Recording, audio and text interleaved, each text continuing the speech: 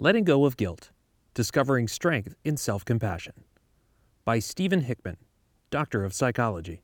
Stephen Hickman is a licensed clinical psychologist and associate clinical professor in the UC San Diego Department of Family Medicine and Public Health. Lorenzo worked on the high wires, not as a circus performer, but as an electrician who climbs huge electrical poles to work on high-voltage power lines. He took great pride in his work and his ability to provide for his family. One unfortunate day, he suffered a terrible accident that left him with chronic back and neck pain. He was unable to return to work. Neuroscience tells us that pain has different parts. If you strike your thumb with a hammer while hanging a picture, you will know the feeling of your thumb being struck, but you also have thoughts. How could I be so clumsy? And emotions like surprise, embarrassment, and anger. When the pain is labeled chronic, implying it will continue and may not ever leave, the experience becomes more complex. Rather than a momentary experience, pain becomes an uninvited and unwelcome, semi-permanent visitor to one's life. In Lorenzo's case, his visitor prevented him from working, which meant he was unable to provide money for his family, which threatened his view of himself as a breadwinner. Consider if you were unable to physically do what brings you the most meaning in life, whether it's parenting, working, leading, serving, whatever. Chronic pain shakes our sense of ourselves, especially in relationship to others, often leading to severe anxiety, depression, isolation, and even thoughts of suicide. The experience of chronic pain is actually deeply connected to our roots as social beings who depend on each other. Humans are born helpless and needing care to survive, and as we age, our lives depend on relationships. How does the infant get their survival needs met? By finding a way of being loved. Fundamentally, we are wired to seek out the love of another to ensure our survival.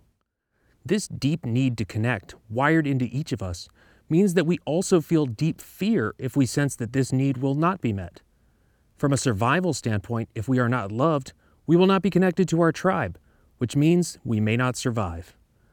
The deep-seated fear that we will be not loved has a familiar name: shame. So if Lorenzo senses that his very existence is based on his ability to work and provide for his family, it's easy to see why the loss of that ability would shake his world and leave him hopeless and depressed. Life would completely lose its meaning, which means it would feel as if his lifeline to the world was cut and his future was doomed. Shame emerges. After a brief period of depression in the early days after his accident, Lorenzo discovered the practice of mindfulness.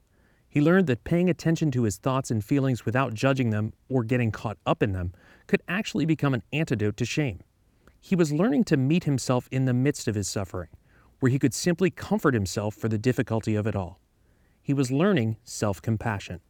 It was like the way he would soothe his daughter when she had the flu, not to cure her, but just to comfort her in the midst of suffering.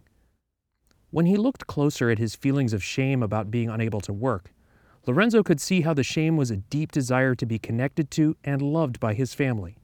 He found that this need could be met by recognizing all the many ways he could still provide for his family's needs beyond money.